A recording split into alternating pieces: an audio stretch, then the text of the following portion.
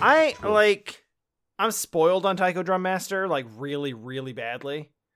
Yeah, you had the drum on PS2 or whatever you said. Well, yeah, but also, like, Jesse and I just used to play it a bunch in the arcades when we were overseas. True. Well, actually, so like the arcade experience with the big like out-facing drum is like that is the way to play Taiko Drum Master. I think I'm having a lot of fun with the mini one, like the home one for the Switch. Is there like a peripheral, or is it just? Yeah, it's a peripheral. Oh, it was a Japanese import.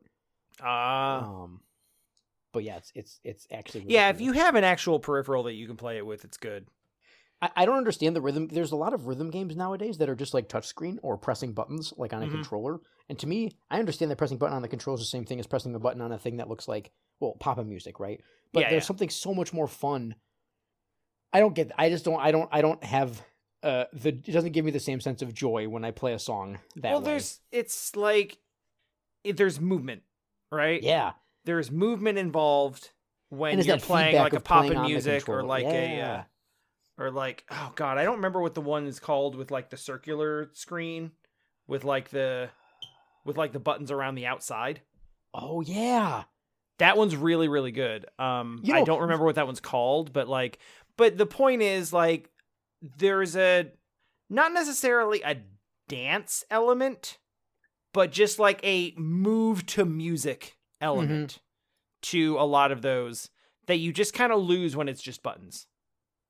Yeah, exactly. And that's part of the reason why I didn't really get into Taiko Drum Master on Switch is just because like the drumming on with the controllers sucks. Yeah. Like just to like drum in the air with the controllers. Now, mind you, this is coming from someone that loves motion controls, but they don't work at all in that game. Yeah. They're just not accurate enough, or it could be my controllers have an issue, but I think it's probably just that the. Oh, you were trying to use the Joy-Cons? Yeah. Oh, and I really like motion control. Like I enjoy that type of. I enjoy those. I like that in the Wii, right? I had the PS3 one too, whatever it was called, the PlayStation Move and all that stuff. But playing Taiko Drum Master is not fun with the Joy-Cons. Yeah, I don't think I even attempted that. I went straight to buttons. Yeah. And like it works, the timing is fine, but it's perfectly yeah. I mean it's like playing DDR Stepmania or whatever with the keyboard. I don't understand it. Right. It does nothing for me. Right. But maybe that's just me. I don't know. Yeah.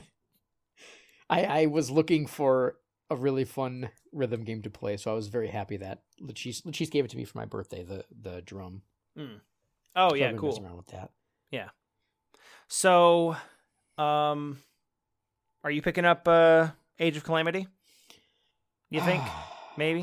I want eventually? To. I really want to, and I was gonna buy it. But I decided that I'm just gonna be patient and wait for a while right now because I don't know what I'm purchasing. Like I don't know if I'm getting Cyberpunk. I don't know what's happening. Actually, the real truth of it is that I just don't know what the future is holding for us at the moment. So I'm like, you know what? I'm gonna be chill, and that's totally understandable. It's hard for me to do that though. I'm not gonna lie, because I was watching you play it, and I was like, oh, I had so much fun with the demo because I played the demo for 3.5 or 4 hours or something. Because they give you the first 2 full stages and then a bunch of the side stages, so I beat them on different difficulties and all that kind of stuff. It's close to all I did in the stream today. It's well now do you see why I was saying it's stages? But I think you did the third. Yeah, because you unlocked. I got Urbosa. Urbo, yeah, yep. They blocked it. They blocked you from going to any of the champion stages in the demo. So you get Link, Zelda, and Impa. Yep, that's cool.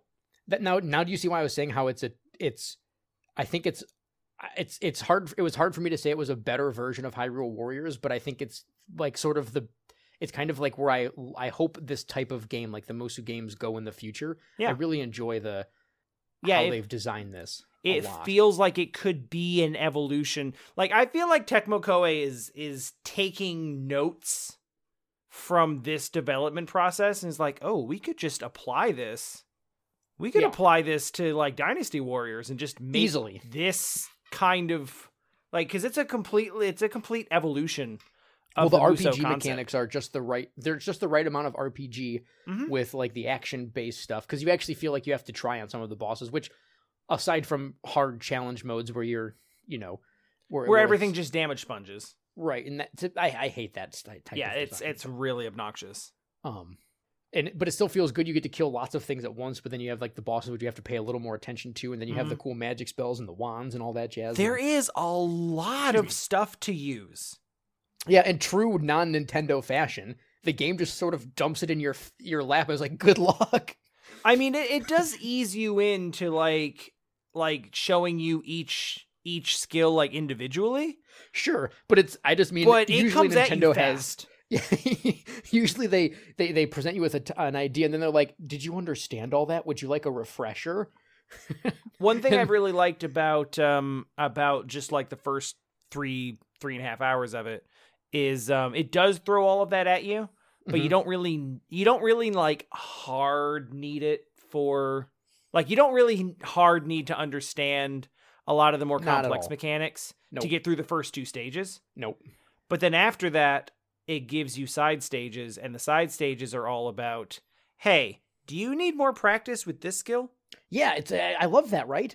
Because they kind of give you the guidelines of what you're supposed to be doing. Yeah, like, and here's a stage built around using this skill so that you can understand where it's appropriate to use and get more accustomed to it.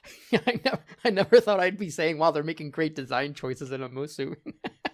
Well, the design hasn't changed much in 20 years. That's what I mean. There's usually I'm just happy to play. Here. Well, okay, so take the Dragon Warrior games, for instance. The what were they called? Dragon Quest. Actually, were they called Dragon Quest Warriors? Isn't that what I think? Dragon Quest Heroes. Oh, Heroes, that's what it is, yeah. I knew it wasn't Warriors, but I couldn't think of what that it was. That confuses me because I think it's Dragon Quest Heroes is the Musou game, but then Fire Emblem Heroes is the mobile game, and Fire Emblem Warriors is yeah, you're right. Yep. And then Hyrule Warriors is the Zelda one. So, like, it's usually Warriors. But, so actually, that's perfect that you brought that up. So, I think Fire Emblem, I didn't like what they added to the genre. Like, adding the triangle to the game was unnecessary. Yeah. I thought that was just not fun. The hilarious thing about that is, like, okay, so Tecmo Koei works on Hyrule or Fire Emblem Warriors, right?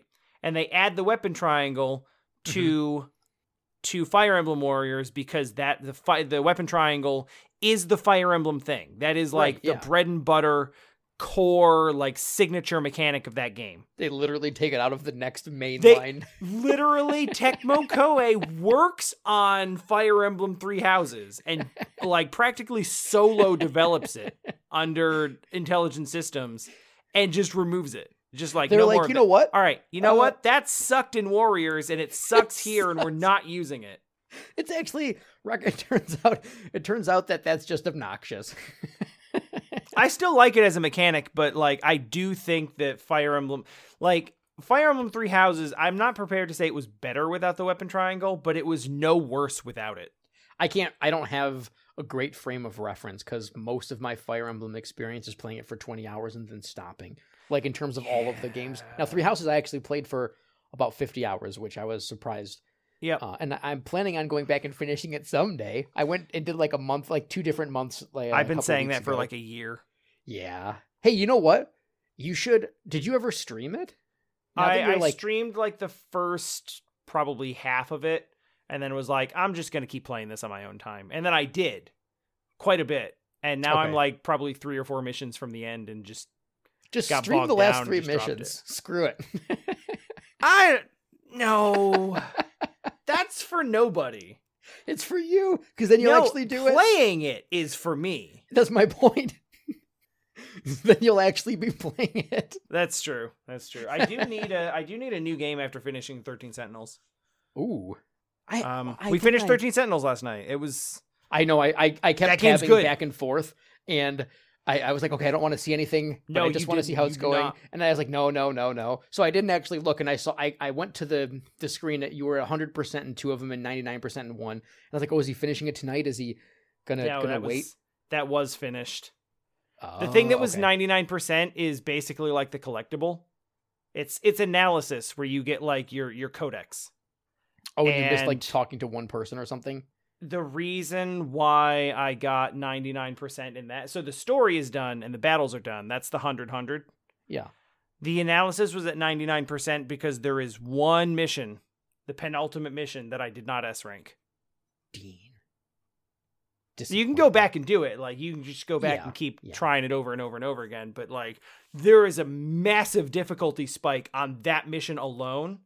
And it's like the second to last mission. The last mission, not actually that bad. Okay. The second to last mission is like this crazy boss fight with a thing that like EMPs the whole screen and knocks out all of your sentries, which is what I was leaning on for the whole game. And they knew it was the average player's crutch and were like, the literal thing I'd been leaning on for the entire game, this boss is specifically built to counter. And I was like, what do? Also, that sounded like I was saying you're an average player, but I just meant the average person. Yeah, no, I think that sentry guns for most missions are basically, from everything I've heard people say, they're basically meta. Yeah. Like, even the official Atlas account even sent out a tweet acknowledging how OP sentry guns are in 13 Sentinels. I mean, that's the only reason why they would have an entire mission designed around making them useless. Basically, yeah. Right. That's like it's depending on how it played out. It could be really dumb, but it could also be kind of exciting, right? They did something similar in Death Stranding, where at the end of the game, like, this thing that you rely on is now gone, and you're like, well, crap. And at first you're frustrated, but then a party's like, oh, this is kind of cool. Mm-hmm. Unless you hated the game, then obviously it was a nightmare from beginning to end. Well, but sure. Goes without saying. In that case, why did you finish it? I don't know. Some people hate finished games. Yeah, that's true. That's true. Like, some people just like, then they can complain about it more. I've started it and it sucks, but it would feel worse to leave it unfinished. Yeah. Than the pain that I will feel from continuing to play it. Or you want to know how to to better articulate your dislike for the game by completely playing it so someone can't throw into your face it gets better at the end or something. Mm-hmm, I don't know. Mm-hmm. I'm sure that's the, like, that was the thing that everyone kept throwing around when, like, Final Fantasy 13 mm-hmm. was the first Final Fantasy that I just didn't play. I mean, aside from, like, the ones that didn't come out in our region. Yeah, but yeah, like, yeah. Well, but that's like, like I pretty much like hung off of like, I'm gonna play 6, I'm gonna play 7, 8, 9, 10. I'm waiting for these to come out. I know their release dates. I'm excited. Yeah. I guess I didn't play 11, but I put those in a different category. The MMOs are different. And then 13 came out, and by then, like, it took a long time. And then, like, and I was already into Persona, and I saw it borrowing a lot from Persona and removing a lot of, like, actual gameplay. Wait, what did it borrow from Persona? A couple of things, like giving your teammates, like, vague instructions on what to do. The fact that if your main character goes down, you lose the fight, even if your teammates are up. Oh, yeah, I was going to say, because it's hard for me to put 13 in a good light at all. So saying it borrows from a superior game is well, that sad. Was just it. Is like, at the time, sucks. Final Fantasy was the king of JRPGs. Yeah, 13 was like the downfall of Square RPGs, actually. That's kind of when a lot of people are like, oh, they don't know what to do in the future. They basically have a lot of art assets, and then they tried to glue them together. Yeah, and like 13 was the first time that I stopped seeing Square Enix and Final Fantasy specifically as like leading the way on RPGs. And I started seeing them borrow their ideas from games that were already established. And I was like, oh. Well, it only got worse. They're not really trailblazing anymore. They're following now. Well, yeah, not only are they following, but they're also lost. Like, yes. like people, they're not even following in a way that's like, so let's just say Final Fantasy 15 sort of just jumped on what Persona 3 and 4 did, and they just made a different version of that. I would have been like, well, this is obviously a copying, like a complete copy of it, but it's a good game. And it's right? not that, like, it's not that in any sense Final Fantasy 13 is the same as like Persona 4. but I saw some similarities in there, and then I saw a lot of people pulling the defense of like, hey, listen, it gets way better 25 hours in. But it doesn't. It's the same game the whole way through. Now it does open up a bit once you get to like the last few chapters, because you actually get to pick your party and stuff, and before that you're sort of stuck with whatever story relevant characters you need to have. The one complaint that I never understood about the game, though, is everyone's like, it's just a corridor simulator. What's wrong with Square? You're just going from one corridor to another. And that's literally Final Fantasy X. But nobody ever says that. Like, everybody holds 10 in this place of reverence, and it's so amazing, blah, blah, blah. And 10... I like 10, but 10 is linear as hell. Yeah, like, and you do not get freedom in that game. Like, exactly. I liked 10, but it didn't knock my socks off or anything. I think I don't know why 10 has such a holy place for a lot of people. I'll tell you why. Oh yeah, please. It's because, first of all, 10's characters are pretty much across the board pretty good. Yes, all the characters are enjoyable. Even Kimahri, who was kind of just also there. I was about to say Kimahri is just kind of like he's almost just like the puppet mascot of the team, because they needed someone that was not a human. Mm-hmm. And you don't like Wakka.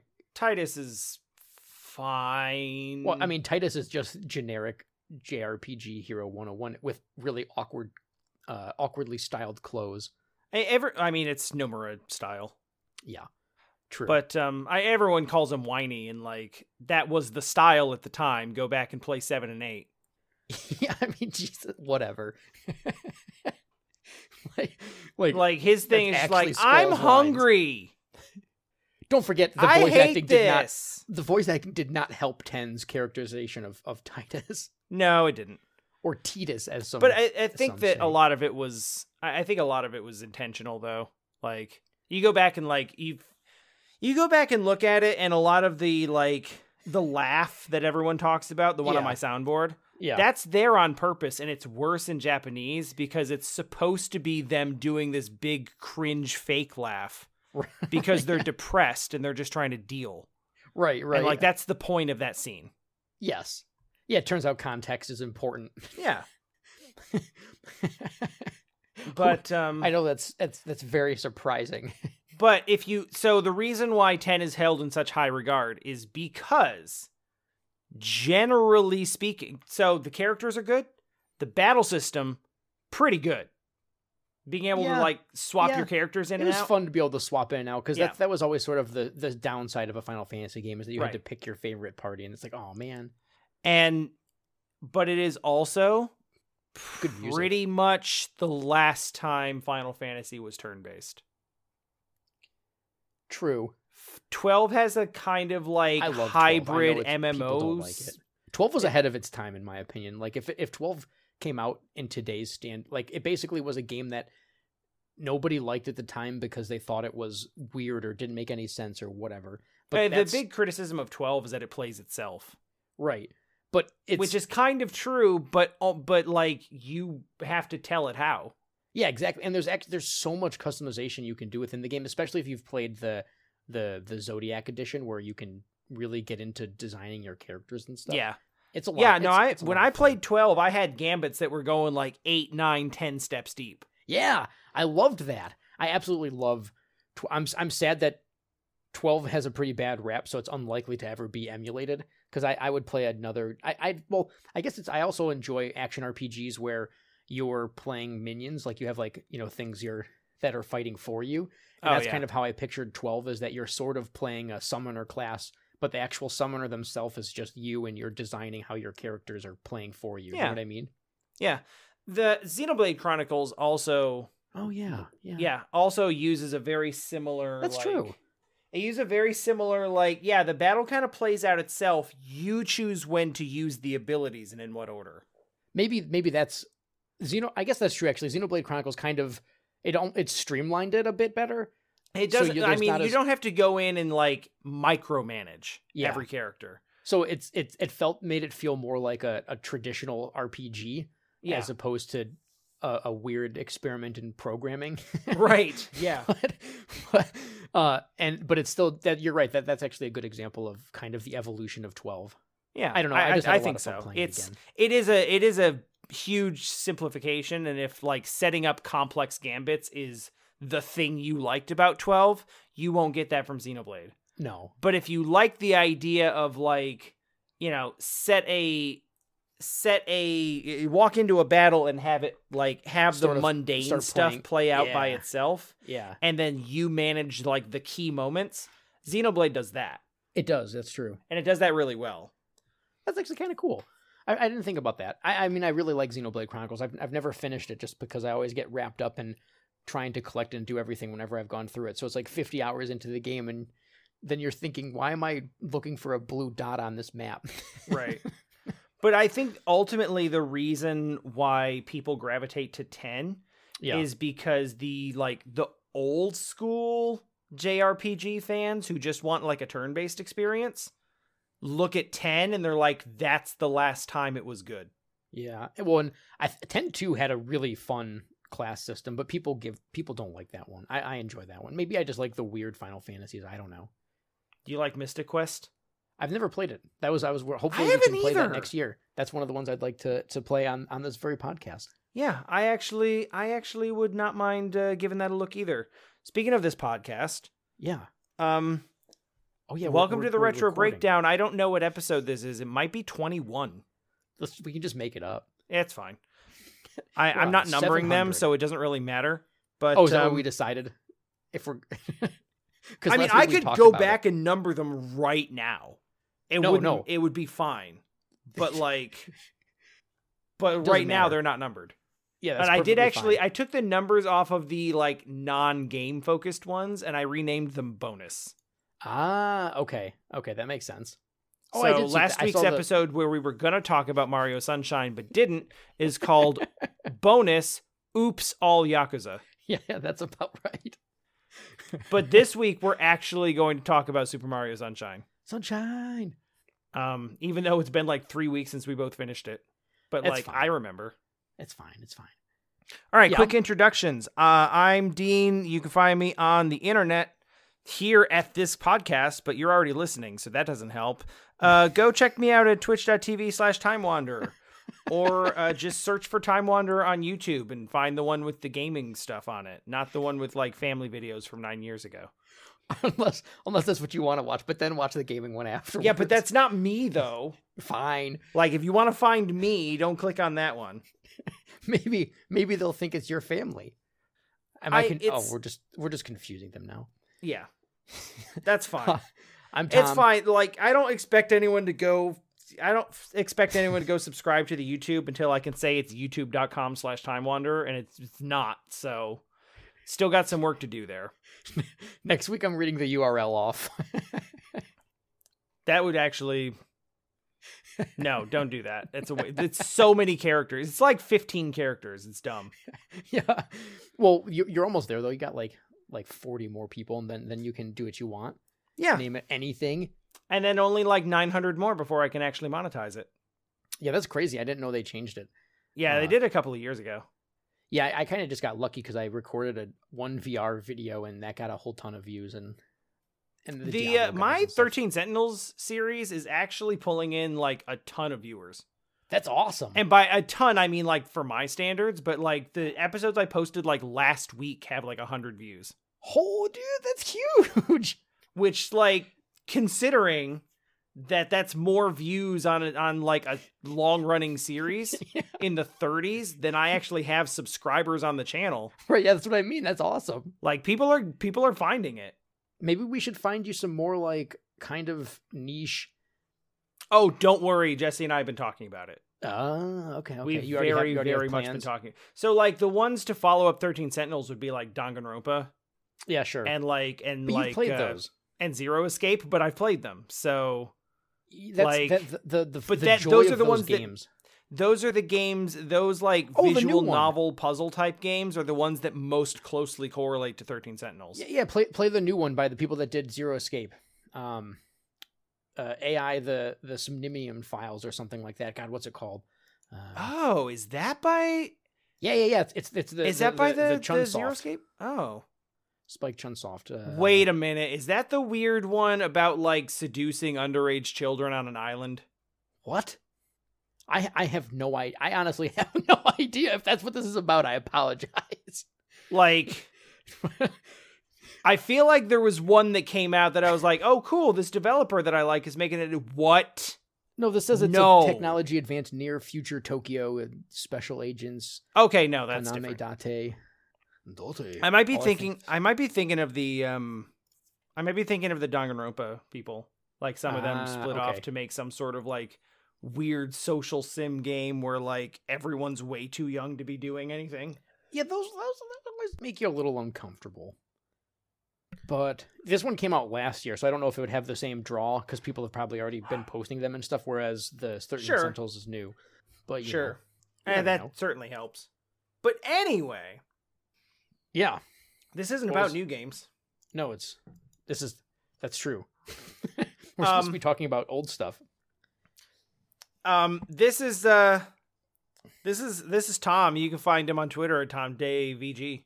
Oh yeah, that's right. I forgot I was in the middle of introducing. I think I said my name and then we got sidetracked. But yeah, TomDayVG at Twitter. You know, it's great. I post pictures of something from Animal Crossing, and usually that's about it. Or whatever we happen to be playing that week. Which after this week, we'll actually start playing new games again.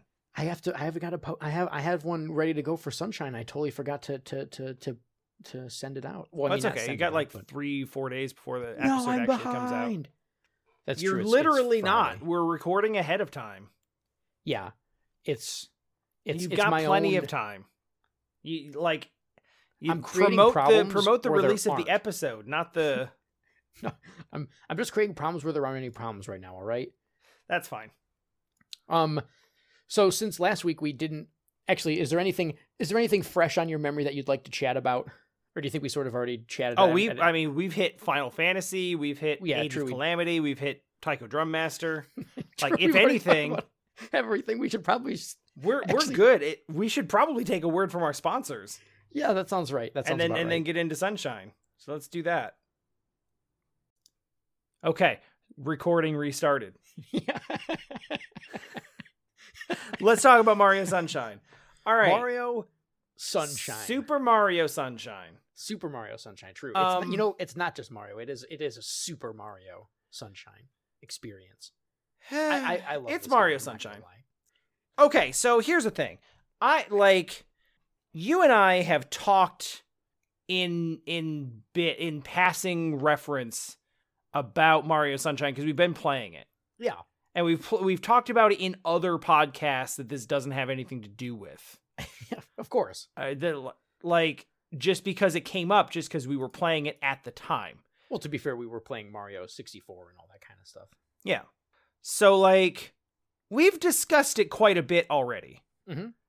But now it's time to actually dig in. And what I've noticed is that, my feelings on Mario Sunshine have oscillated wildly from, day to day.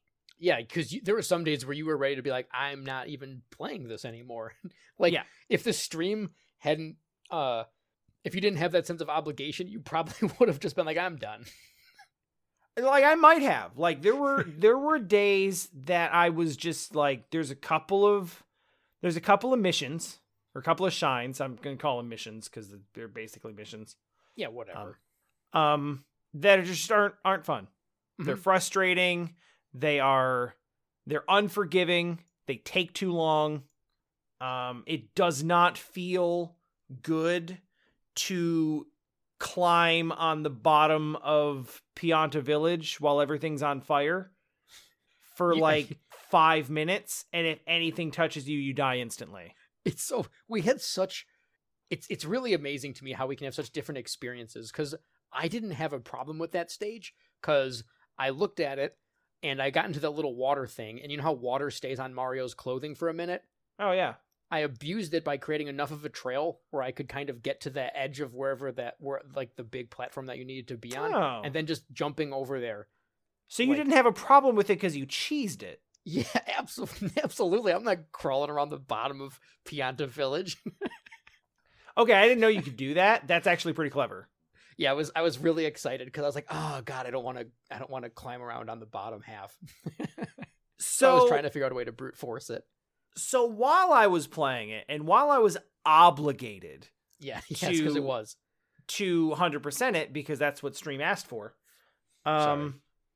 It's okay. I was frustrated, and I all I could think of, especially in the last third of the game, is like I could be done now. I could have just finished the game. Yeah. And I would have probably had overall a better time. Well, Mario than Sunshine's 100%ing it. I think Mario Sunshine's a really interesting game because to actually beat it, you need to complete the 7th star in each stage, right? Yes. But out of 8. If you were 8 just planned ones. Pardon? There's 8 like planned stars in each stage, and then there's 100 coin, and then there's a couple of secrets. And then there's a whole crap ton of nasty blue coins, which I don't like particularly. Right. But what's interesting about this game is that you can beat the game with like 49 stars. If you just rush to the shines and you get those, then you go finish it. You're done with the game. You're missing out on a lot of like other almost 2/3 of the shines. Yeah. So it's sort of, I think now there is some timing of when all this game was being developed because they only had about 2 years, a little less than. Yeah. It's weird to think of a Mario game being rushed. Right, so this game is definitely rushed. And I was reading, there's an interesting article about, just about the development of Mario 64 and Odyssey and Sunshine and all this stuff. And they were the 3 main people that were a part of it. I'm blanking on all of their names now. Shoot, I should have written it down, but that would have been smart since we're having a podcast. Anyways, they were just talking about. I'd imagine one of them is probably Takashi Tezuka. Yes. Yeah. Yep. Miyamoto, I assume, is involved. Yamaguchi. Sure. Hiroshi Yamauchi? Yeah. Oh no, Kazumi. Okay. I was gonna say Hiroshi Yamauchi. I think had stepped down by then. It doesn't really matter. They were just talking about how when they went to make Mario 64, no one had ever done anything like this on the planet, and so they didn't even understand like what jumping would look like. And so when they went to develop the next game, they thought to themselves, what was the worst or what was the hardest thing, like transitioning from 2D to 3D, and they decided that it was being able to control Mario's movement or jumps because it's so different than 2D where, you can only have the one plane to go on. Right. And that's why they came up with the backpack, the Flood, because they wanted to make that movement easier and you had more control as an individual, which is true when you think about maneuvering stuff. Like you have so much room for error in Sunshine. Yeah, it definitely, like the hover backpack in particular. Yeah, oh no, that's the one I'm talking about. The other 2 backpacks I think are just kind of tacked on because they wanted to give like just a little bit of different functionality for the most part, especially the one that sends you flying. It's not the rocket one; it's the boost one, the boost, the turbo nozzle. Turbo nozzle, yeah. So the turbo nozzle definitely feels like just hey, this could be fun. Let's just add it because we can. There's very few areas in the game that are open enough for you to actually be able to use that and enjoy it. Yeah. So I feel like Sunshine was rushed, and they also it's kind of how they follow a lot of their design choices today, in that they almost don't want you to get 100%. I mean, if you think about Breath of the Wild, they give you a piece of poop if you get all of the Korok seeds, right? Like, actually poop. I didn't even know that. Yeah, it's a total joke. And then I didn't even finish Breath of the Wild, much less 100% it. No, I finished it for sure, but I didn't collect all the Korok seeds. And then you think about Odyssey, they added like 800 moons, and sure, most of them are not hard to get, but it's still a lot. It almost feels like Nintendo's design philosophy around the Sunshine and some of their future games is this, like, yeah, if you want 100% it, go ahead, but that's not the goal of this game, right? I think there's something to be said for putting 100% so far out of reach, and to not give you anything. Yeah, that it doesn't feel like. So, like, okay, so take Mario 64. You need 70 stars to finish that game. Yep. Chances are, just by playing the stages casually just because you feel like it, you might get like 80, 85, 90. I would think How much is 100%? 120? Yeah. There is a certain feeling of like, you're right there. Mm-hmm. How much harder would it be to just finish it out? Well, and each star is, I'm not saying it's obvious necessarily on how to get the star, but it's sort of clear. Whereas it's very Sunshine, directed, yes. You can feel the rushedness of it because they only have 8 worlds, and then they had 20. Isn't there 7 worlds? Yeah. Then they had 24 shines locked behind blue coins, which are 100% just basically them saying, crap, we don't have enough time to do this. We don't have enough time to make another world, but we need to fill in the shines because we have to have 120 because that's just that's what that's the number. Yeah. Because no one is going to accept after Mario 64 had 120 stars. Yep. This is the next big Mario game. No one is going to accept us having less things to collect. Yeah. That is not going to be okay with people. No, not at all. Well, and you can see that's very true because when they made Galaxy, they're like, well, let's make it so there's 240 actually. Mm-hmm. And in Galaxy, the design of Galaxy is much different than Sunshine and even Odyssey in the sense that you get a very significant thing for getting 100%. If you actually go through it, you get like a whole super secret course that's really challenging and difficult. So the design of that game is such that, hey, no, this is the purpose of this is to finish everything. Whereas the design of Sunshine is more of, well, explore this new island, this new setting. It's totally different from everything else we've ever done. And we also kind of ran out of time. Yeah. Yeah, I do think you can definitely see the that's a good. I hadn't thought about the blue coins being a result of like, I don't want to say crunch, but like a time squeeze. Mm-hmm. Well, because I think they had been working on Super Mario 64 too. Like, I believe that's there was supposed to be a sequel for it, and then they showcased at sometime in like 2000, and I think whenever they showed, when was the Super Mario 128? I want to say that was around 2000.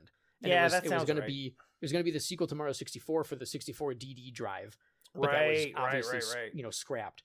Mm-hmm. And then they moved everything to the GameCube because that was going to be coming out, and that's when they started to actually work on the what would become later Mario Sunshine. Right. Right, and that makes sense. Like they weren't going to let an entire console generation go by without a Mario game.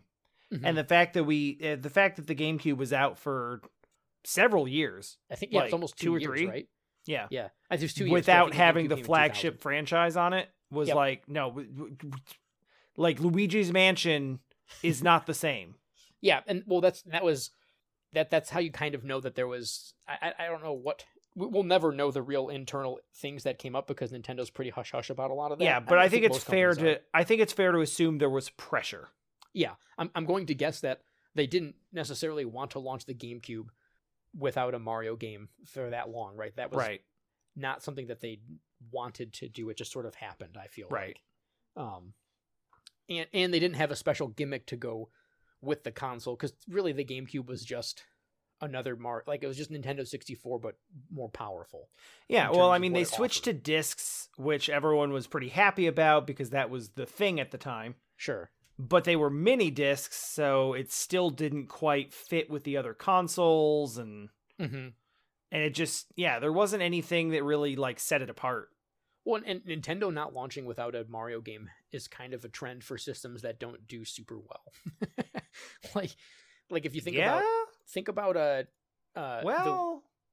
Wii was different though because the Wii is very different. The Wii was successful because of the gimmicks, right?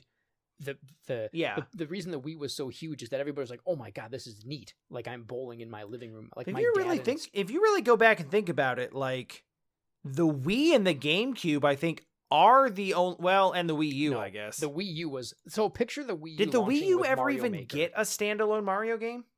I guess 3D World. Yeah, 3D World. Yeah. And Mario Maker. Now picture the Wii U launching That's with true. Mario Super Maker. Mario Maker definitely counts. If they had launched with Mario Maker, the Wii U, while still wouldn't have been more than likely not a successful console, but it would have fared way better. It probably would have done a lot better. Because instead they just kind of rehashed the what are they called, the side-scrolling Mario games for the Wii. Yeah, the new series, New Super Mario Brothers. Which I loved playing those on the Wii, I really did. But when those games are good. Playing it on the Wii U is kind of like it's sort of there has to be something exciting about purchasing a new system, which is actually the reason why I didn't pick up a PS5 yet. Is that I looked at the games and I was kind of like, well, I'm waiting for something that will. I can wait on Bugsnax. Yeah, like I want to play Bugsnax, I actually do, but I'm happy waiting. I'll figure it out. I wasn't that interested in it, and then I was actually listening to a different podcast where someone had played it, and they said it compares most closely to Pokemon Snap. Oh god, yeah, because you have to do like silly things to capture the snacks, and then you feed them to people, which then they get random like components of that food attached in place of their body parts. Yeah, like absolute just Lovecraftian body horror. Yeah. Except with hot dogs and pizza. Yeah. But it's still It's still horrifying. Like I will hear no arguments to the contrary. It's absolutely terrifying. And if you're a PS Plus member, you get it for free on PS5, which you don't. So I don't have a PS5, but I have it I have the Bug Snacks like in my account. So whenever I do get a PS5, I'll be able to play it right away without. Oh, that's good. Like, buying it, so that's kind of cool. Yeah. Also, I'd like to point out on the episodes where we don't talk about Mario Sunshine, we talk about Mario Sunshine. Yep. In the episode where we're supposed to be talking about it, we've managed to sidetrack ourselves. I am looking back through our our episodes of the podcast. There are no less than 2 other episodes where Sunshine is in the name of the episode. But it's not about Mario Sunshine just because we talk about it so much. Oh, God. So, but I think that might be part of the problem is like, we've talked about it a lot up to this point, and now it's just like, well, and we're pretty much in agreement in the idea that the blue coins are a mess. It's stupid game design to have things be locked behind stuff that you'd never guess. Like, hey, spray water on this mountain. Like, yeah, like that's stupid. Some of the like, okay, so collecting things to exchange for another thing is fine.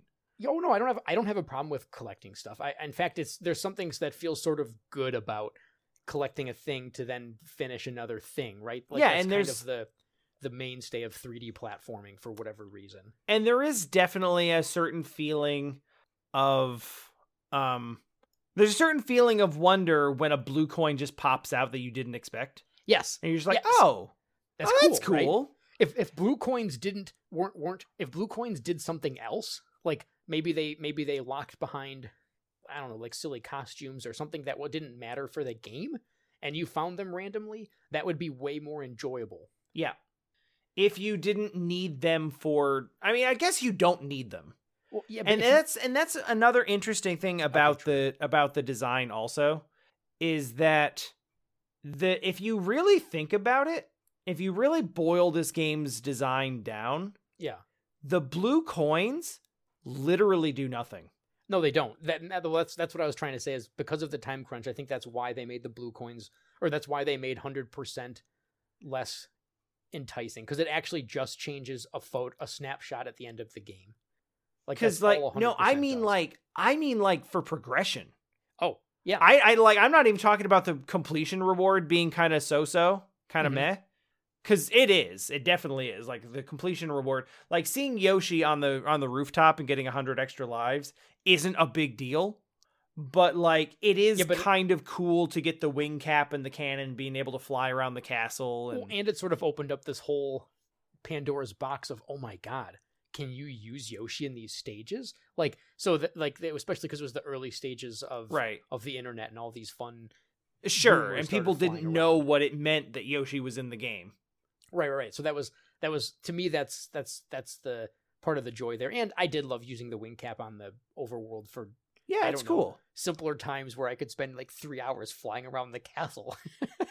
I mean, I don't know that I spent 3 hours, but like, it is a very cool experience getting that like open freedom in this area that you haven't really been able to explore that much. Yeah. Even though it's small, but like, it's cool.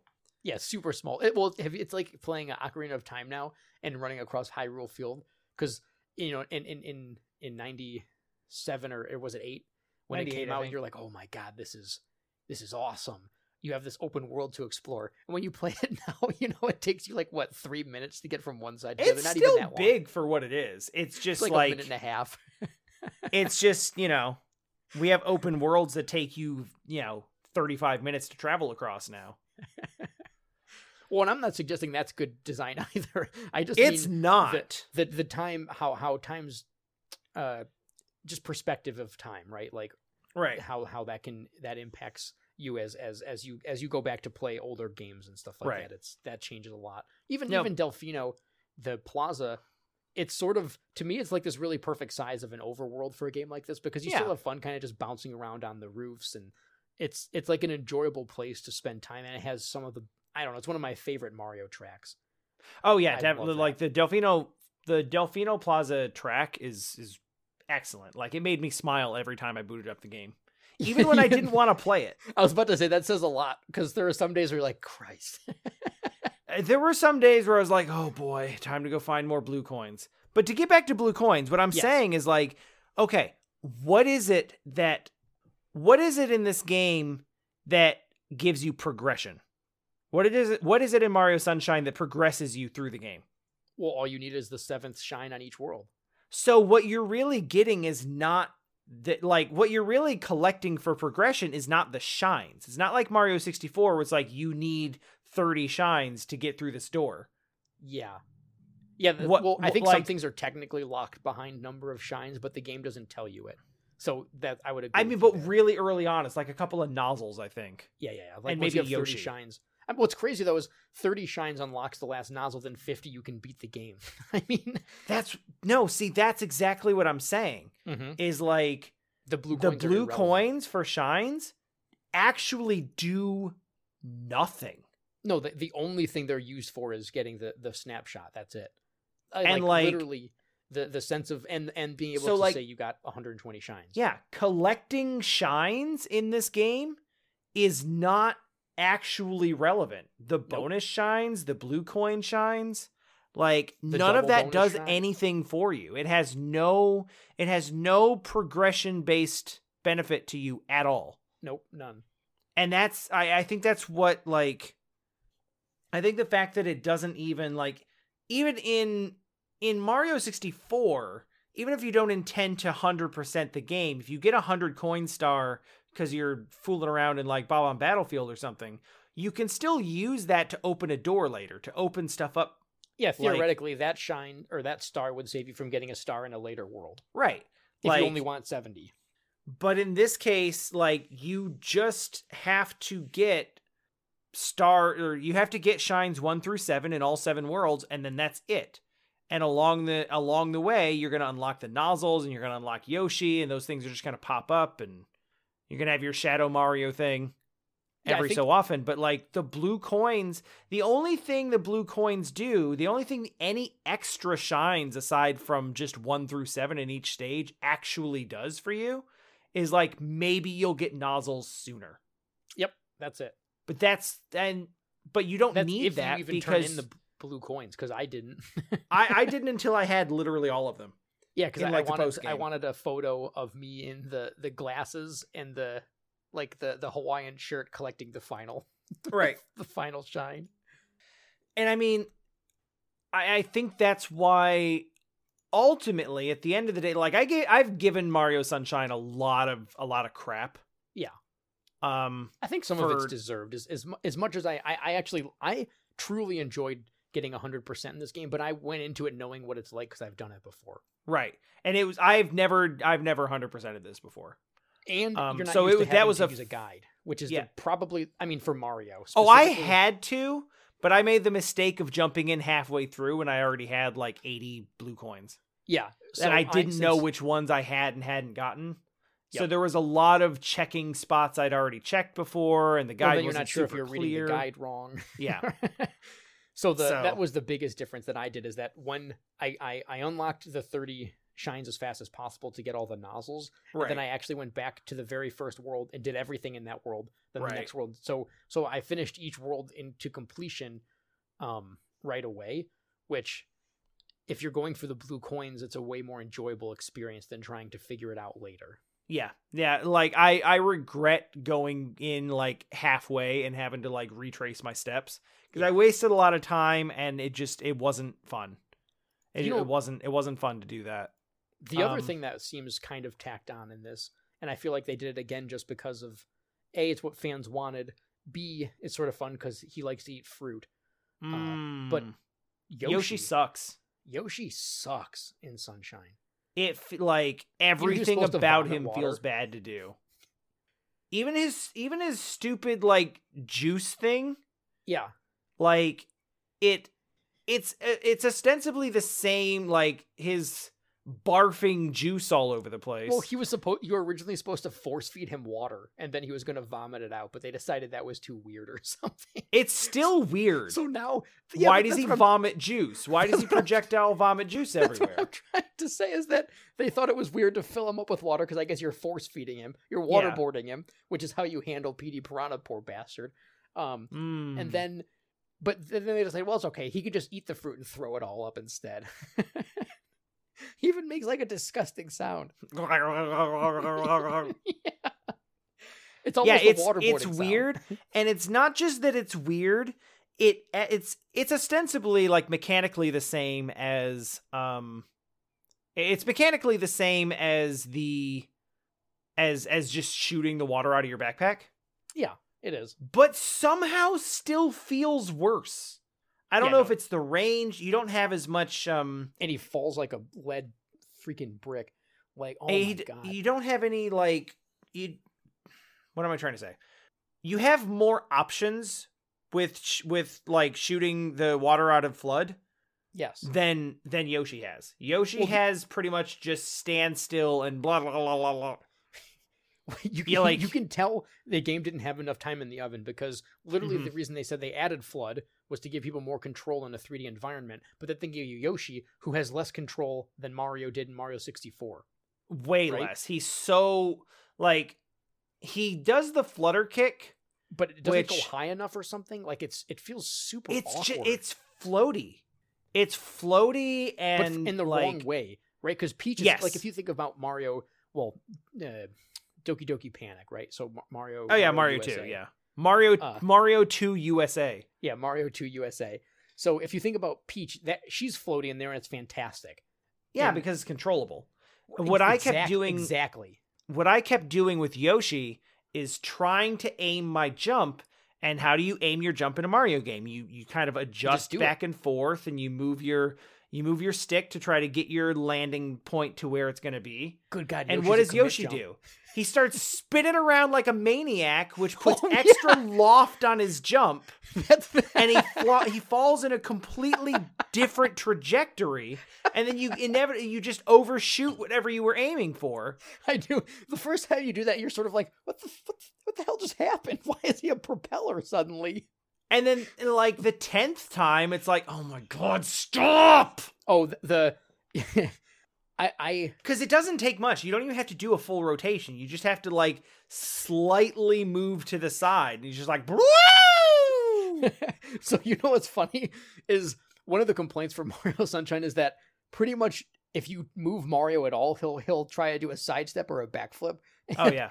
I like it. Like, it's for I me. do, too. That's really, I lean on that. Me, too, because I use that jump all the time for everything. So I use the side somersault more than I use the regular jump. It feels so good, though. It's a great jump. I don't know. Oh, let's also point out, speaking of great jumps, rest in peace long jump. Oh, rest. Only for one game. They bring it back in Galaxy, but like not having long jump in this. Can you imagine how much better this game would be if you could long jump and combine it with the Flood hover? The amount of stuff you'd be able to do. That would be so cool. That would have been really fun. And yeah, because the long jump, as I've said, is my favorite jump, like in any 3D game I've ever played. I think that's a good choice. And it sounds good. Everything about it is great. And so when they removed it from this, it did sort of have that. And Flood is nice because it gives you so much precision. But if you could mix the two, man, I would argue Flood does not give you that much precision. It does get like the hover is it saves you. I guess it's nice. Yeah. But there's a lot, like, how many times do you use Flood to try to save you and your back is against the wall instead of your front? Backwards? Yeah. Mm-hmm. And you have to kind of, like, adjust yourself and turn yourself around, and it's really awkward, and then you just fall. Okay, true. There's a lot of that, like, it saves you more often than it hurts you, but there's some instances where you're trying to use it, and it's like, oh my God, no. I think also when you were playing it, since you so desperately didn't want to be playing it, this is not one of those games that feels good if you're not excited to play it. Listen, like, I know I gave off that impression, but I came in really excited to play Mario Sunshine because it's like the 3D Mario game that I'd played I don't want to say the least of because I hadn't played Galaxy at all. Yeah. But yeah, I played it once and I had like generally good memories of it, but I know it's kind of gotten a lot of crap, and I wanted to come in with like a fresh perspective and be like, I bet it's better than I remember. I bet it's better than a lot of people remember. I bet it's one of those games like Wind Waker where people gave it crap when it came out for the wrong reasons and then came back to it and realized it was great. Yeah. And no. It is not as bad as its most like vocal critics make it out to be, but like I will admit that I never really found myself enjoying the way it controls. Yeah. Flood feels more like a patch on a Band-Aid on a bullet wound than like an actual like good additional mechanic. It feels like they added it to make the game more controllable because it wasn't fun to control without it. Which is weird because they had made Mario 64, which was super fun. Yeah. But I don't know. So like, what I'm trying to say though is like, I went into it with like, I know you were excited I knew you like were, not high expectations, but like I really wanted to like, I didn't harbor any bad feelings about it. I knew I'd heard people say that it wasn't. It's good, funny when you were talking about that. it, I didn't know people didn't like Sunshine. I really. Sometimes I'm super out of touch with the world around me, and I was excited. It gets kind of the black sheep treatment. I didn't know that, and it makes sense in hindsight. I don't know. I genuinely finished the game. I got 120 shines, and I was like, yeah, I'd play through this again. Actually, I think I would play through it casually, doing the bits that I liked, and ignoring the blue coins and the things that annoyed me. Yeah, I think that's perfectly reasonable. And I think that like it's not so much that like I was compelled to do 120 because like once I was on it, I was like, hey, cool, I'm going to see everything this game has to offer. Yeah. But then when I saw what that entailed, I was much less excited. Yeah, I understand that. And I think there's one thing that I think it makes the game feel more tiresome than it should. Mm-hmm. And that is that there is surprisingly little stage diversity. If you really think it, like, okay, so the whole game has like the tropical island theme. Yes. But like, and so like you're kind of stuck with that. And I mean, they do the best they can considering that the game is based around water. Mm-hmm. You need there to be a lot of water in every stage because you've got a water pack on your back. You need it. When it's supposed to be that whole tropical, like that's the whole theme of everything. Right, that's the whole thing. But I think it suffers for that because they really could have thrown in like, an ice stage. You have 7 water stages. And that's it. That's all you have. And then there's the volcano stage at the end. Which is awful. Which is not fun. Yeah. So like, I mean, you have the first stage is like a lake and river. Not Gelato. Bianco Hills. Yeah. So you got Rico Harbor, which is just water but with a construction site. And you've got the nozzle, like the flood thing makes that sort of moot anyways. Yeah. You've got you've got one that's like a seaside hotel, and the hotel's stage. Huh? I actually like that stage. I know you didn't like it, I don't think, right? I like the stuff that's outside the hotel. I dislike the stuff inside the hotel. Okay. Oh God, I remember you really hated that boss. The Boo. Well, that boss is RNG. Mm-hmm. it is literally just stand there and wait around until you hit the slot machine that gives you the thing that you need to hit him. Did you actually try fighting the enemies, the bad guys that he spits out? Yeah, they give you like water refills. Yeah, but you can just walk to the other side of the platform and they'll go away. Yeah. They don't even chase you. That boss is inexcusable. It's such a bad boss fight. Even getting to that boss fight's is like not a nightmare because it's not hard. It's just stupid. Where you play a slot machine, then you play another slot machine. Then it's like, hey, let's flip the panels with water you can't control. Yeah. Yeah. That one I didn't even mind because it's like you can kind of fool around with that and kind of like it's not too bad to aim it. If it was just the flip panels, I would have been fine. But I didn't like having to play the slot machines before that. Right. Yeah, it's all that, like, all of the hotel stuff is weird and bad, and like I like the camera angles are frustrating, and going from room to room when they're all locked is I don't. The hotel is not fun for me. I liked exploring I enjoyed exploring the hotel for one or two of the shines, but I wish that I wish they had done a little bit more to it, or it wasn't locked to being inside and outside. So my favorite stage in Mario, maybe not my favorite, but maybe it is my favorite stage. I love the Haunted Mansion in Mario 64. It's such a different change of pace than every other stage in the game. And I felt like that's what they were trying to go with, like that vibe. Yeah, so I mean they even put booze in it at one point. Yeah, it's supposed to be the Boo House, right? But for like one or two missions. True. So I think I like the idea of it and I liked exploring it, but sometimes it was sort of meh. I don't know. I don't know how I feel about it in hindsight now that I'm talking about it out loud. It's weird how that can happen. It's so enclosed. Yeah. And you have so little freedom of movement because you're just going through these little holes in the wall and the ceilings and the corridors and in the attic. And it's just like it all feels very claustrophobic.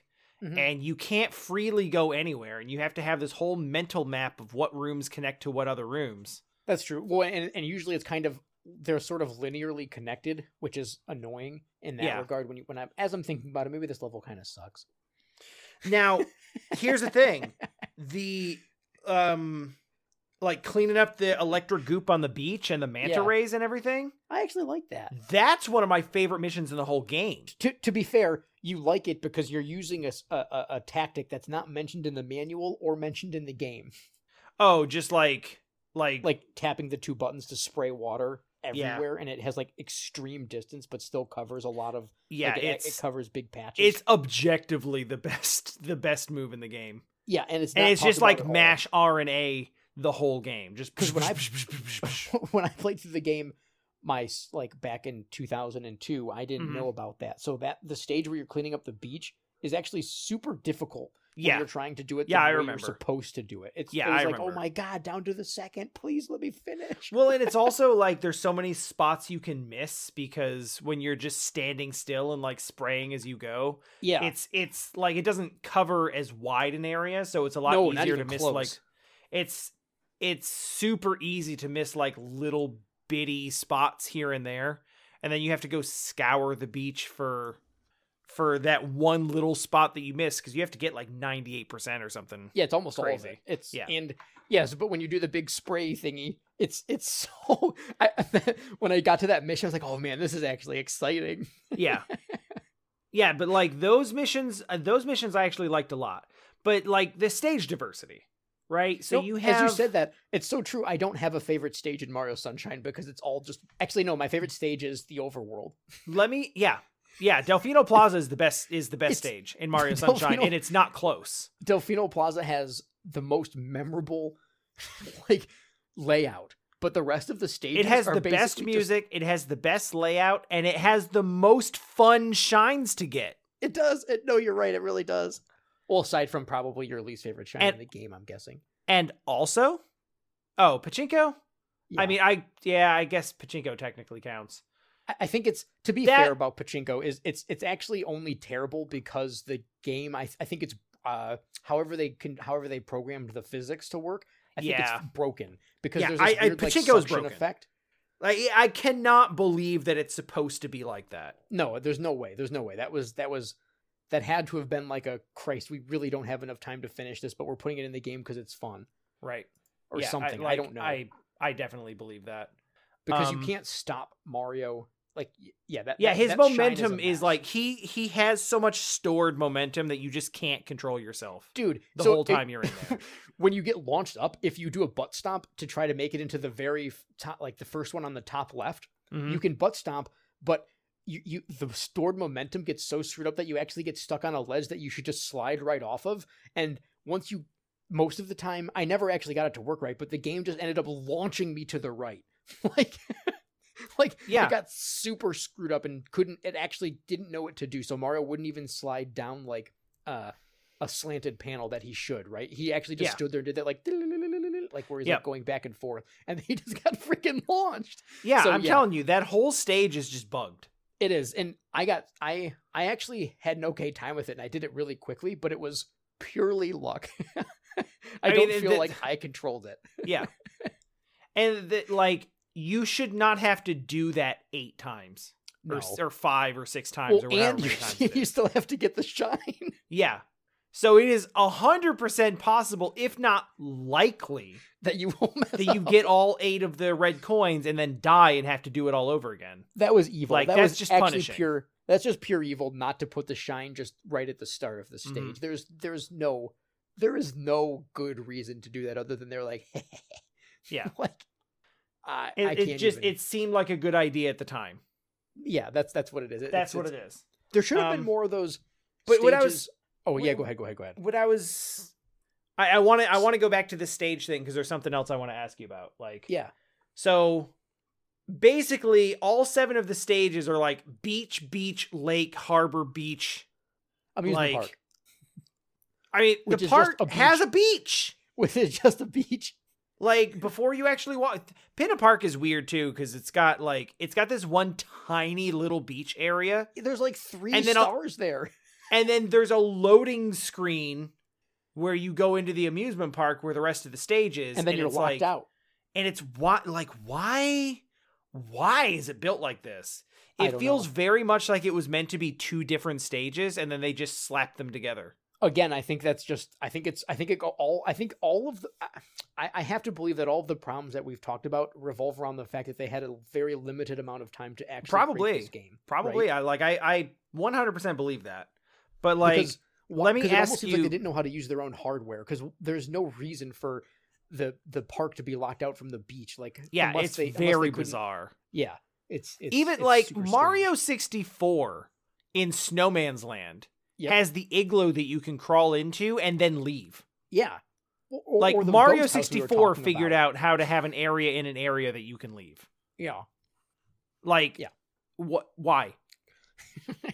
So what I wanted to ask you though is, can you recall a stage theme from this game?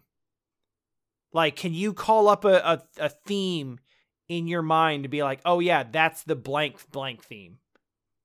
If I heard it, I could. But Delfino Plaza is Delfino Plaza. Delfino Plaza. Because that's great. All the rest of them is I don't know, it's a marimba and a steel drum. All the other music in the stages is actually just fine. It's good. But it's not memorable. No. It doesn't it's not like Mario 64 where I'm like, oh my god, give me that water theme. Give me Dire Docks. Give me Bob on Battlefield. Hit me up with that. Hit me up with a nice melodic snow remix of, no. Yeah, Bob on Battlefield music. Yeah, even some of the lesser known ones, even the snow theme with the accordion I can think of. Uh-huh. Yeah, Delfino Mario Sunshine is just Delfino Plaza. Yeah, that's what I'm saying. It is I think that we're probably too hard on it, but we're holding it to the standards of a Mario game. To be which fair, is tip top standards. I really like the game still a lot. I agree that there's a ton of flaws, and I think that's fair. Yeah, I think that it's fair to be this is as a Mario game, this is subpar, but a subpar Mario game is still a pretty good game. Yes, as far as 3D platformers go, let's just pretend the blue coins don't exist. If your hang up is the blue coin. Yeah, if you're playing casually, the blue coins may as well not exist. if you just like 3D platformers, though, I think the game's pretty great. I don't know if it's my memory or not, though. I'm having a hard time differentiating between my nostalgia for the game. So, because I vividly remember like getting the game in the mail, because it was one of the first times I ever got a game in the mail, or you know. Yeah. And I remember opening it and just my friend and I were doing like a complete playthrough of Final Fantasy VII, and we were like, oh, let's stop and just try out Mario instead because it's a new game, and then we just ended up playing it a ton. And so maybe my I'm sure I have some rose tinted glasses on, right? Yeah, and that's fair. Like we all have those. Yeah, and especially if you have like a very specific memory associated with this game, like you played it with family, or you got it for a special occasion or something. Yep, and playing it again, it could also be that all of I'm not gonna lie, hearing you have such a horrible time and like kind of ragging on it a bunch, I think that got out all of those feelings that I might have from me. Do you know what I mean? You know how you can hear somebody complain about stuff and then you're like, well, maybe it won't be as bad when I'm doing it. Yeah. So I think that you having a bad time helped me have a better time, which sounds weird, but do you know what I mean? Yeah, well, like seeing me kind of like get frustrated with it set your expectations low, and then you came into it and were like, oh, it's not that bad. Yes, yeah. I've had that before. I've definitely had that before. That played a huge part for my playthrough this time, is that that I didn't have as much. I got lucky like with the pachinko machine, right? So that was one of your first real points of contention with the game, I think. Yeah. Because that was before you were for sure doing 100% blue coins and stuff. Well, before 100% was confirmed, I did it a couple of times just because people asked me to. Yeah. And then noped out of it. Right. Yep. And then I had to come back later, and it was still frustrating, but it was like not too bad. I think but it doesn't work. I wish there was more stages. So you know, on Delfino, there's the one turbo boost stage where you sort of run really fast on top of the platforms and stuff, right? Like with the boost, and it's just like a single like not an obstacle course. I don't know what it is. You basically just have to time. It's like jumps. A drag race. Yeah. I wish they did more stuff like that. I really enjoyed. Yeah, a lot of the like simple and sweet like single what do you call it? Like the single shine, like you have like one focus of what you're doing. Yeah, just like single objective. Yeah, shines are like actually really fun. And the secret stages are actually not bad. I was just about to say the secret stage, except there's one secret stage in particular that I think is just horrible, but the rest of them I absolutely loved. Nobody likes the Chucksters. No, the Chucksters stage is dumb, but it's not hard. The stage that I absolutely despise is actually in the ghost or the hotel stage, because there's this weird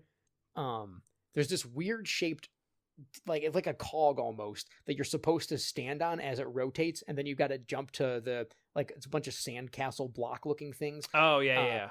But the cog thing that rotates, it's not like a round cog, so you can't just rotate with it. Oh, I know what you're talking about. Yeah, because it's shaped so there's like a flat part, then it's kind of slanted, then a flat part, then slanted flat part. Yeah, it's got like 4 like notches. Yes, except that if you rotate on it at the wrong time, you instantly start sliding because it's slanted, and you just launch off of it, and you have no way to stop it. I fell off of that at least 3 or 4 times. I died so much on that part. It was the hardest part in the whole game for me, and I couldn't figure out why I was having so much trouble, and I ended up getting frustrated. The physics feel inconsistent. Yeah, that's what I was going to say, is the physics of the slants, especially the way that Mario will slide sometimes feels really weird. Yeah, it feels like sometimes you can stand on a sheer cliff, and sometimes you're on like a 10-degree ramp, and he's like, "Whoa!" and he just freaking propels he just flies off into the abyss. So I which hated is that stage. Saved somewhat when you have FLUDD, but in the secret stages you just go, and that's what I mean when I say that the FLUDD mechanic feels like it's there to save the otherwise mediocre mechanics. Yeah, I think because no one, I think people don't look at FLUDD and think like bring that back.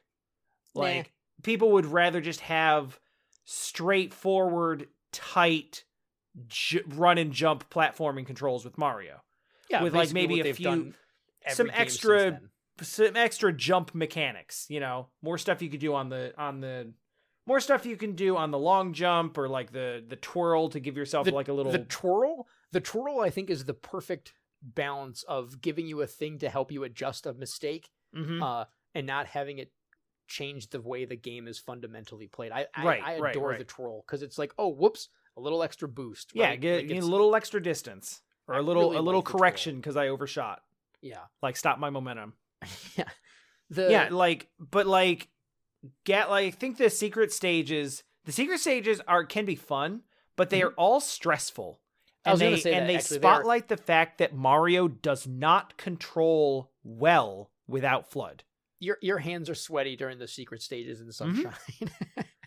But then when you they shouldn't be, because they're all fairly straightforward. Oh yeah, they're pretty simple. Like when you just look at them on from like an overhead perspective, it's like, yeah, this is easy. But there is so much there that is built to troll you based on the physics being weird and inconsistent. Yeah, like or at least feeling inconsistent. That, you know, not having FLUDD there to bail you out is like a huge disadvantage. Mm-hmm. And it, like, I think the secret stages being as difficult and as stressful as they are really highlights how, like, poor to mediocre the core mechanics of Mario Sunshine are without it. Because, like, no one really loves FLUDD and wants FLUDD to come back, but it went in the moments in Sunshine when you don't have FLUDD are the worst moments of the game. I can't completely say they're the worst moments of the game, because I actually enjoy some of the secret stages. It's when the game's most difficult. Where the flaws are. I think it's where the flaws are highlighted. Yeah. So the secret stages are rather fun, especially because, I mean, having a little stress in your gameplay, I don't mind it when it's fine. It comes and goes, so it's not that bad. The problem is when you can see, oh crap, this doesn't work, and I need FLUDD. Yeah, and I think a lot of it, now that I'm really thinking about it, I think a lot of it is the secret stages are especially guilty of this, but there's a lot of moments in Sunshine that are like this. You don't have any margin for error. No. It would be different if, like, there's spots in Mario 64 where you can just whiff a jump and yeet off into space. Yeah. Especially in the later stages. But, like, the secret stages are all like that, and it is just like, make one mistake on this kind of wonky mechanic and you have to start over. Mm-hmm. Now, there's a lot of stuff, like, consider like the squid riding, bonk a wall and you've died and have to start over. Yeah. You know, like, don't win a race, you've died and have to start over. There's a lot of stuff that would have fairly, like, either no penalty or fairly light penalties in Mario 64 that are just instant death start over. Mm-hmm. Even falling in lava. Like, falling in lava in Mario 64, you pop way up and you have a chance to, like, find land and readjust. Yeah, true. And that's kind of true with, like, the fire goop in Sunshine. Well, Sunshine, but you don't pop up very high, so half the time when I'd fall in it, I would just be like, whoa, whoa, whoa, and then he's dead. The weird thing about Sunshine is that most of the main stages have no falling deaths. Actually, none of them, except for the Pianta Village or whatever. Yeah, Pianta Village, you can just fall off. I mean, every other stage is pretty, like, there's not a lot of stress involved in the main stages, which may be why the stages that have stress feel more stressful. That could be. It's because everything else in Mario Sunshine is kind of just, like, pretty chill, but the second you have to do precision stuff, you're like, God, I'm not used to this at all. Because even think about the little bit you've played of Galaxy, right? Mm-hmm. Like, you're running, even in early on, they kind of, there's still places where you can die or get sucked into a black hole or whatever. Oh yeah, now, absolutely. it doesn't matter because they vomit 1-ups on you constantly. They sure do. Holy crap. But I think that's just because they knew the console was being played by a much wider range of people. Yeah, they want to give you a challenge, but not punish you out of, like, being able to actually enjoy it. Yeah, and they give you the opportunity for the people that really want the challenge to do the super secret hard stage, which is kind of, I think, how they had went forward with Mario games. Yeah. But yeah, I don't know. At the end of the day, for me, Sunshine will always be a game that I enjoy, and I would play it again. But at the same time, it kind of falls into the Mario 64 route, or in my head, where it's like, yeah, I'm good. I don't need to play it again. I could if it's ever part of a collection, let's say in like 20 years or something, and I'm sitting around, 55, and I want to play Mario Sunshine again. Yeah. I don't think Mario Sunshine is a game that you shouldn't play. Like, by no I means. think it's fine. I just think that, like, it is low on the tier list of 3D Mario games. Yeah, like if you're talking to someone that's somehow has never played a 3D Mario game, Yeah. I would put Sunshine on that list, probably somewhere in the middle, just because it was different. What would you put below it? Below it? I was not. This is going to be blasphemy for a lot of people, but I didn't really like 3D Mario Land on the 3DS. Okay. It didn't. There was something. Do you feel differently about Mario World? I enjoyed Mario like World. Mario 3D World? I think it was more of just playing the 3D Mario game on the DS, the 3DS, more so than the game like I feel like itself. I feel like when I think about Mario games, I play very few of them actually on handhelds. Yeah. So I'm thinking like specifically console titles. Okay. Console titles. To be honest, I'd probably have Mario World in right around Sunshine in terms of where I would place it in must play, unless you to have be people Mario to play it 3D with. World on the Wii U and Switch, right? Yeah, sorry, yeah. Okay. The one that's maybe the remake, because we're talking specifically about 3D Marios. Correct. Okay. Yeah. So not just being clear on that.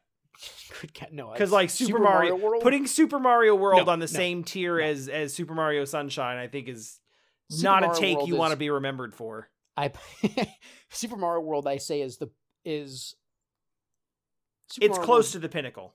It might be the best 2D. It's certainly the most memorable for me, even though I've really enjoyed the new Super Mario Brothers games on the Wii and stuff. It's definitely the most memorable for me, but I 100% know that that's because of like my age and my yes. and like nostalgia. So like I don't even put any stake into my own opinion on that. Well, it's hard for me too, because the first new Super Mario Brothers for the Wii, I had a lot of fun with, because my friend, my buddy Andrew, and I played through the whole game to like co-op, and that was the first time I'd ever played a Mario game like that, and it made the game really interesting because you get to like weird, tricky parts, and you're like, well, let's just jump and see what happens. Who cares? You can just float me back, like, you know what I mean? There's all kinds of like silly ways you can do stuff that doesn't matter because you're playing it with two people. And that was really cool. Yeah, that is cool. So that's what I was going to say. I like those games too. Definitely. They're very good evolutions of the 2D Mario formula. Yeah, so I guess if we're rating, if I was going to rate these games, and let's not even include the ones that are multiplayer, because it's almost not fair. It's kind of different in my head. So that gives you Mario 64, Mario Galaxy, Mario Galaxy 2, Mario Sunshine, and Odyssey, and that's it, right? Pretty much, yeah. So no, of those 5, Sunshine's at the bottom. Okay. This we can agree. I think if you 100%. expand it wider than that, you can find some other things to put lower for sure. Because Sunshine is still like a flagship level game. Like that is not just some little spin-off. That is the Mario game on GameCube. Yeah. Like there's a certain level of quality that is expected from that. But I would not play it over any of those other 5 games. And like I can easily put or those other 4 games. And I can even having played like probably maybe like 10 to 12 hours of Mario Galaxy, I already like it better than Sunshine. Galaxy's it's way different because it's very linear in terms of what you're doing in each world. Like it doesn't, it kind of how we praise Mario 64 and Odyssey for the fun. Hey, you're getting a random shine, you don't know why. Yeah. Whereas Galaxy is like, hey, you're doing this specific thing now, but the game feels so great to play. Yeah, the controls and absolutely. I don't know. I think a lot of my enjoyment of Sunshine has to do with the memories behind it, and that's it. Yeah, Because I don't like, know. I wish I feel like we do this a lot on the podcast, where like I will sort of objectively point out flaws, and you'll be like, yeah, but I like nostalgia for it, and I feel like I sort of make you feel like you're not supposed to enjoy it. Oh no, and it's like, hey, I'm listen. happy to like it. I enjoy the game, and I'm still a proponent, but I'm just trying to think about it objectively, like where if I'm comparing it to other games, which is kind of like the point of the podcast, right? Yeah. Like we're talking about it as a thing that's already happened. Yeah, at the end of the day, does it hold up the same? Right. And I think in and of itself as a platformer compared to all 3D platformers, it's really an amazing game, honestly. Compared to other Mario games, it's kind of Yeah. I would like I'd rather play this over Donkey Kong 64 any day of the week. Yeah, sure. I would 100% this game right now rather than play Donkey Kong 64. And I agree with that, and I actually liked Donkey Kong 64, but that is a game where like nostalgia goggles is definitely in play there. Yeah. Because I played that and not Banjo-Kazooie, but like my whole family combined our efforts to 100% Donkey Kong 64. If they remake or re-release Donkey Kong 64, are we going to play it for this? I mean, probably not now. I think we'd almost have to, just because it's such an odd. It is very odd. I would play it again. I guess I would play it again just for the DK rap. Yeah. What a bad I almost feel like ending this podcast with the DK rap just because you brought it up, even though it doesn't fit at all. I think it fits. I think it fits how we already talked about how we don't care about any of the stage themes, and we're going to open with Delfino you start Plaza. You have to. Yeah, I was going to say you have to start with the Plaza theme, because it's the music. If you listen to the Delfino Plaza theme and you're not smiling or happy, you must. I don't know. It'll get you there. Yeah, it's got to help you. I wanted to say something more severe and negative, but then I realized that's just kind of unnecessary, because maybe you just don't like the music. If Delfino Plaza doesn't make you think puppies, you have no soul. Yeah, and then I was like, no, people like that are so obnoxious, so I take it back. I'm just going to say, I hope you like the music, because I like it a lot. Yeah, it makes a happy. Yeah, there is. I wish that the digital version of Sunshine, of the 3D Mario Collection, came with a download code for the 3 games, just because I'd like to have the soundtracks. I know you can listen to them online. It's not hard to get the music and all that sort of stuff. But I do wish that was part of the 35th anniversary collection package or whatever. Do you know what I mean? Yeah. Because I'm never going to boot up the anniversary. I don't know. Hey, let's rock out to the soundtrack. I don't know why. Smash Brothers Ultimate does that too. Where it's like, here's the jukebox, and it's like, listen. Yeah. Like, who's this No for? one is bringing their Switch to use as a iPod. It's like, just use your phone. People have their music on their phones. Like, they don't need this. It doesn't even make sense. Most TVs can just connect to YouTube anyways. Right. Like, it's a function that would have been really kind of nice 10 years ago, but now makes no sense. Yeah. Like, yeah. If you use your Switch and you put a game in the Switch, or boot up a game specifically to go into soundtrack mode so you could just listen to music while you're doing something else, please like, comment, and subscribe.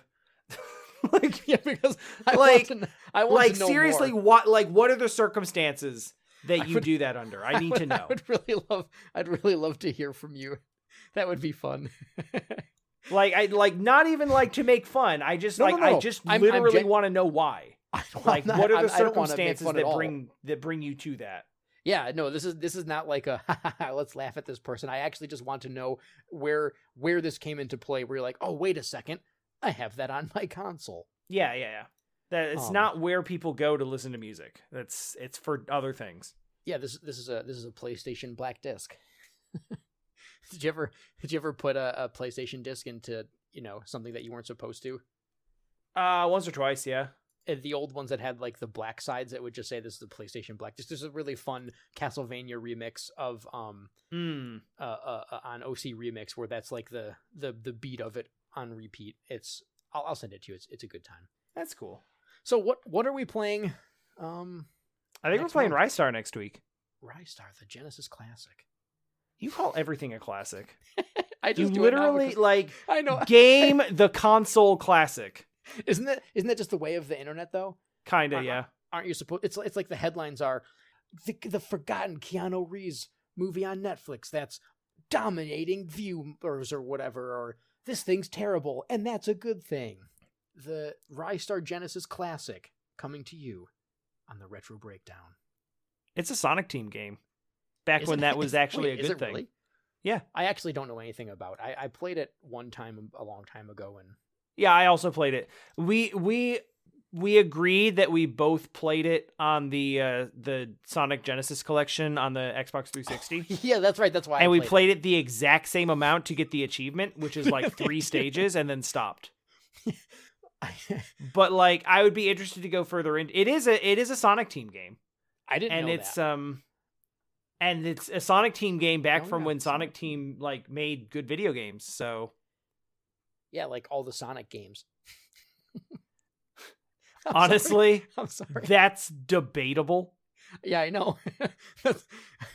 But we'll get in. You know what? We'll probably get into that next week.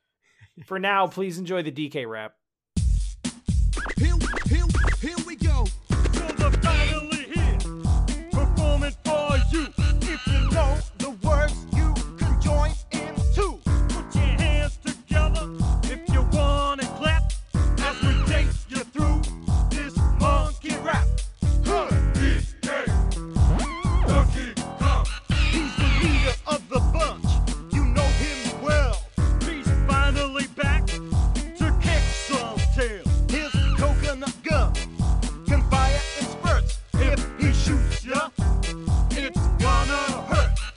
He's bigger, faster, and stronger too. He's the first member of the DK crew. DK, Donkey Kong. DK, Donkey Kong is here.